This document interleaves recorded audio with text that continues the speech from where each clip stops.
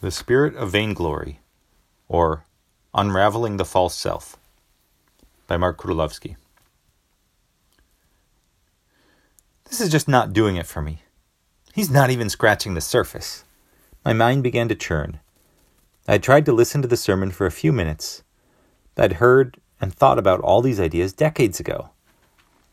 At first, I started to tune the priest out, and then I began to think about all the connections I could make between this Sunday's readings. I was a guest teacher at a church outside of Boston, due to give a presentation in the adult education program after the main service. I shifted my seat in the pew and glanced out the window.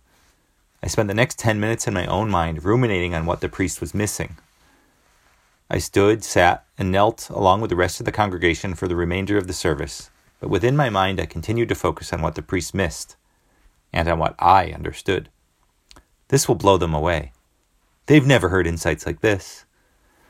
By the time coffee hour was over and I stood up to speak, I was fully convinced of my own brilliance and on what a gift I was bestowing on the half of the church that remained for the class. As I look back on that class, I don't remember what the scripture readings were that day, or anything I said. What I do remember is that feeling in my heart that was centered not on God, not on the people who had come to hear me speak, but squarely on myself. The final two thoughts of the desert monastic teaching on the 8 thoughts are vainglory and pride. Along with acedia, they are considered afflictions of the spirit, and they dwell deep within the recesses of the human heart. Both vainglory and pride relate to motivation and identity, and attach themselves to a multitude of other thoughts, beliefs, and actions. They have the capacity to turn virtues into vices by shifting the motivation for a virtuous thought or action away from serving God and others and towards serving the egoic self. Because an outward act like serving the poor or helping a friend is good, it can be difficult to recognize the subtle shift of the heart that turns our motivation towards self. In this way, vainglory and pride are the most subtle of the thoughts. They are the most deeply entrenched in our beings, and the most dangerous to people sincerely seeking transformation in Christ. If we are not vigilant, we can end up serving ourselves under the delusion that we are serving God. Evagrius writes, quote, It is only with considerable difficulty that one can escape the thought of vainglory. For what you do to destroy it becomes the principle of some other form of vainglory. From Practicos 30. The desert monastic disciplines of fasting, vigils, or prayer through the night, poverty, chastity, obedience, simplicity of life, and ceaseless prayer were all designed to diminish the self-centeredness of the monk. Yet, the desert elders observed that even these practices could be corrupted and stifle spiritual practice when done for the wrong motivation. In a modern parallel, Father Thomas Keating was fond of telling the story of a Trappist monk who, when he was a young man, used to take great pleasure in winning drinking contests with his friends. After he became a monk, this young man swore off all drinking and devoted himself to repentance and fasting. Every Lent, he was keen to fast with great austerity, seeking to outfast all his brother monks. The external environment had changed, but his inner motivation was just as self-centered as when he was winning contests at the bar. Part of the challenge of vainglory and pride is that the ego does not want to be diminished. If we seek to reform our lives and undertake spiritual practices to decrease our ego, the ego will readily shift its arena of interest to remain fully in control of our consciousness. Thus, the champion drinker becomes the champion faster. The aggressive businessman who repents, retires, and becomes a pastor soon becomes obsessed with church growth.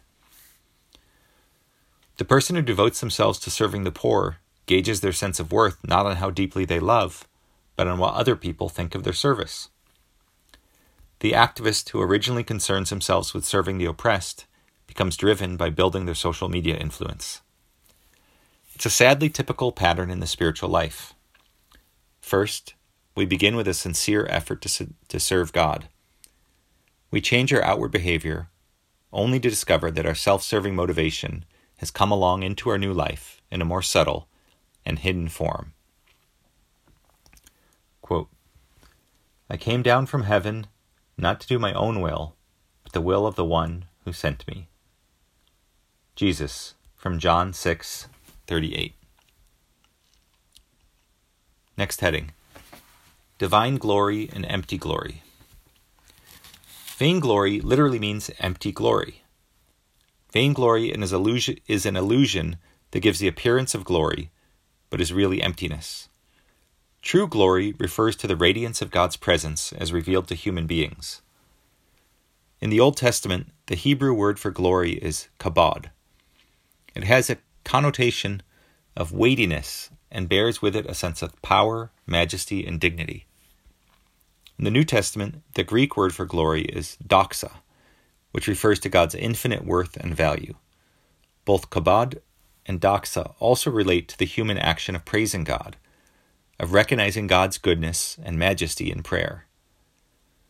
To give God glory, then, is for a human being to acknowledge the true nature of God.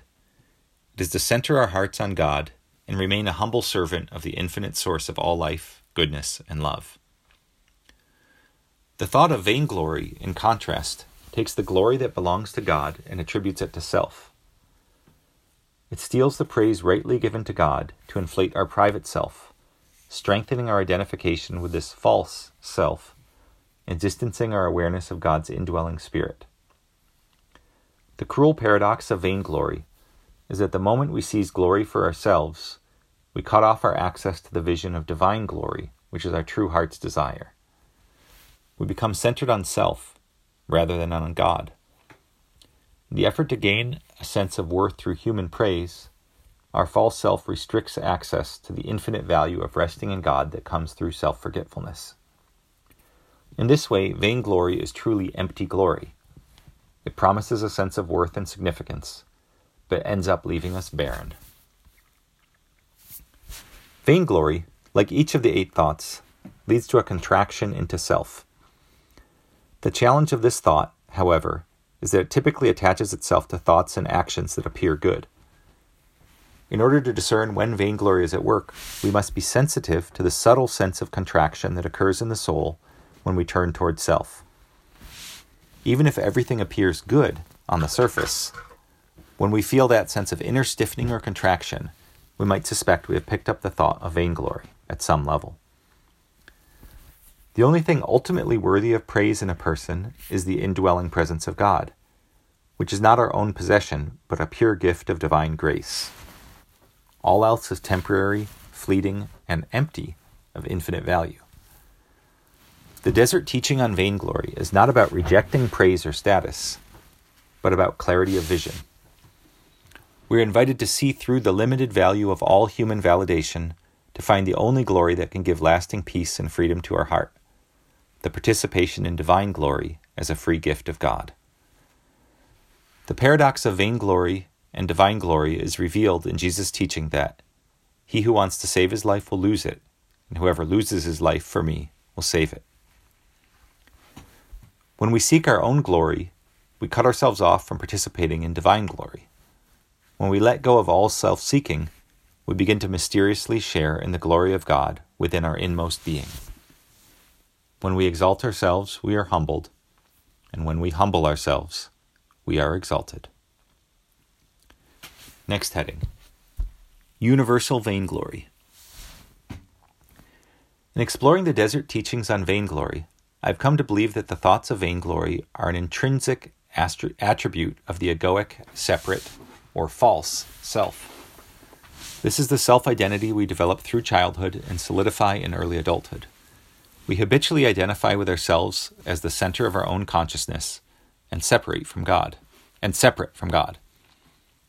This separate self is intrinsically self-centered rather than God-centered. It evaluates all thoughts, experiences, events, and actions as to whether it is good or bad for itself. Within the separate self, vainglory is the thought pattern that relates to affirmation and esteem. The separate self is inherently fragile, as it is finite, mortal, and vulnerable, unlike our true self, which is hidden with Christ and God, and shares in God's eternity. The separate self, fragile as it is, it's constantly looking for ways to reaffirm its value and substance. Vainglory, in its essence, is this impulse from the separate self to say, I am special, or I am important, or even, I exist. Can we see how deep this thought runs? If we try to face the thought of vainglory, we are facing the inner architecture of the psyche that keeps our awareness centered on self and prevents us from habitually resting in God. This self-serving aspect of our inner makeup is the life that Jesus teaches we must lose in order to enter into true life.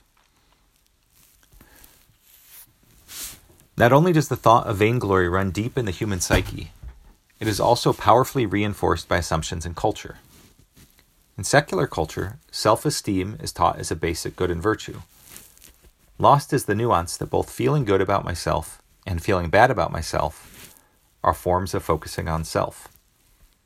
Neither leads to the self-forgetfulness that is the gateway to entering the radiance of consciousness centered on God. Secular culture assumes the separate self is all there is. There is no awareness of a true self that rests in God. Because of this, it has made an art form out of building up the separate self. It's everywhere, from the promises of happiness woven into every advertisement to the massive self-help industry.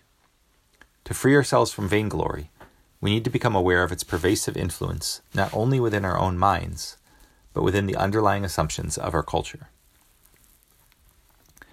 Because it runs so deep, I believe it's not helpful to think of vainglory as a specific thought affliction, like gluttony or lust, that I may or may not be faced with at any given moment. Rather, we can safely assume that vainglory is at work behind the scenes in most of our thoughts and actions. If it weren't, we'd already be in conscious union with God. We'd already be saints. Even when we act in genuine spiritual freedom to serve God and others, vainglory can sweep in after the fact to try and use the good deed as a source of self-affirmation. Wow, I really am good, or I really am holy. Evagrius gives this example. Quote, I've observed the demon of vainglory being chased by nearly all the other demons, and when his pursuers fell, shamelessly he drew near and unfolded a long list of his virtues. Paradoxically, by acknowledging the universal presence of vainglory, we gain a degree of freedom from its influence. Once we affirm that we have vainglory within our psyche, we've begun to diminish the vainglorious idea that we are complete within ourselves. Humility has begun to gain a foothold in our awareness. We have begun the essential practice of watchfulness, critically observing our psyche to discern the origin, nature, and quality of our thoughts. New heading. Types of vainglory. Vainglory can express itself in various forms: vanity, worldly glory, religious vainglory, and spiritual vainglory. By briefly looking at each, we can grow an awareness of this thought form. First, vanity. Identifying one's sense of worth or value based on how we are perceived by ourselves or others. This includes appearance, attributes, and accomplishments. The expressions of vanity can vary considerably from culture or subculture to culture, but its hallmark is concern with the perception of others. This is so common in contemporary American culture that we even have a popular magazine named for it.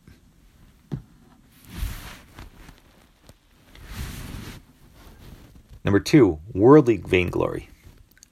Thoughts or actions pursuing status, approval, admiration, or other social gain. This includes all posturing, performing for others, and vying for affection or popularity. Again, this is so pervasive in our culture that it is the assumed motivation behind common social activity, such as the battle for sports championships. What are they actually competing for? Or professional awards and promotions. Social media and the quest for online influence has only increased the opportunities for worldly vainglory to take root in our culture. Religious vainglory. Number 3, religious vainglory. Vainglory transferred to religious actions and beliefs. This can include generosity that is motivated by others' admiration, espousing certain beliefs because they are popular, or fasting or living simply in order to be the best at these disciplines. Preaching or teaching to gain attention, approval, or admiration, like I did in the opening story, is a classic example of religious vainglory. Religious teachings may be designed to combat vainglory, yet church members all carry the same potential susceptibility to vainglory as any other people. The thought form of vainglory is quite willing to put on the religious garment in order to keep operating under the social rules of our religious culture. Number 4, spiritual vainglory. More subtle than religious vainglory, spiritual vainglory occurs when we take credit for spiritual experiences as accomplishments of self, rather than as unmerited gifts of God. For example, if I experience an upwelling of warmth and inner peace in my heart during prayer, vainglory will suggest that this is a sign of my spiritual growth. Vainglory suggests that I am holy not because of my inherent dignity as a child of God, just like everyone else, but rather because of my unique personality or accomplishments. This is why St. John of the Cross and others teach that the proper response to all spiritual consolations received during prayer, like warmth, comfort, peace, insight, or the more dramatic ecstasies, visions, and locutions, is to be grateful and immediately let them go. As soon as we start reflecting on these experiences, we are tempted to make them our own possessions, and vainglory has taken hold. In this way, what was a divine gift is corrupted, becoming an obstacle to further self-surrender to God. Astute spiritual directors through the centuries have observed that spiritual experiences are not necessarily a sign of holiness and can be turned towards self-inflation to the detriment of the individual and their community. Next heading, Remedies for Vainglory, Action in Secret and Watchfulness. How can we address the spirit of vainglory within our hearts? 2 practices from the ancient church, one exterior and one interior, offer remedies, action in secret and watchfulness. Action in secret. Jesus teaches the practice of action in secret in the Sermon on the Mount. Quote, "When you give alms, do not let your left hand know what your right is doing, so that your almsgiving may be secret. And your Father who sees in secret will repay you. When you pray, go to your inner room, close the door, and pray to your Father in secret. And your Father who sees in secret will repay you. When you fast, anoint your head and wash your face, so that you may not appear to be fasting, except to your Father who is hidden. And your Father who sees what is hidden will repay you." From Matthew chapter 6. To act in secret means to do righteous action for its own sake, with no concern for the opinion of others or how it might benefit ourselves. This can be done literally, as with anonymous donations. It can be as simple as cleaning up dog puke in our home when we see it, and then never telling our spouse that the dog threw up, or that we cleaned it. Action in secret can also be done figuratively, as any action done without self-concern. When we act in secret, we are trying to restrict any potential social gain from our actions. By making a conscious effort to act in secret, we directly contradict the, often unconscious, motivating energies of vainglory. We begin to love for love's sake, rather than for our own sake. The more we bring this conscious effort into practice, the more we purify our hearts and our intentions. We begin to experience the freedom of loving and serving as goods in and of themselves. While action in secret can be done in any environment, I have found that taking a solitary retreat is a powerful aid in this practice. When I am completely alone, it becomes much easier to extract my actions from the motivation of influencing others. Doing this for a few days can provide a reset and give a new baseline for acting from freedom when in the company of other people. Watchfulness. Watchfulness is the practice of observing thoughts rising and falling in consciousness and discerning the nature, origin, and quality of the thoughts before allowing them to take root in mind and heart. In relation to vainglory, this means questioning the motivation behind a thought before we consent to the thought and begin to give it strength. Within the souls of those who are consciously trying to serve God, Vainglory gains its power when it can quietly attach itself to otherwise good thoughts and actions. By learning to question the intention of our thoughts, we can expose the places where vainglory is at work and remove its stifling influence from our hearts.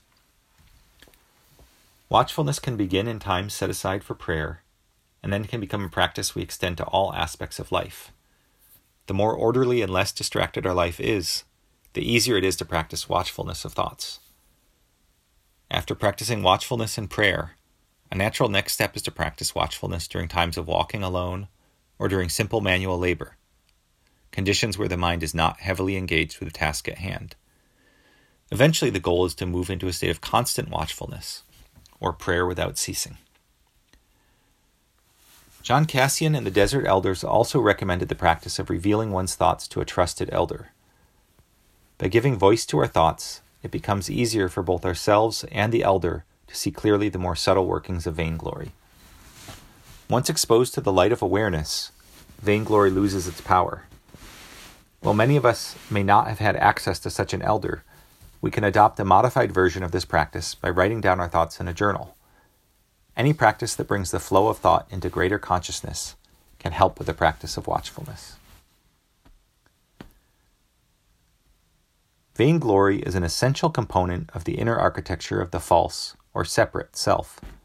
When we begin to observe the thought of vainglory clearly, the false self begins to soften and unravel. When we pray without ceasing, there's little space for the false self to continue to feed the spirit of vainglory.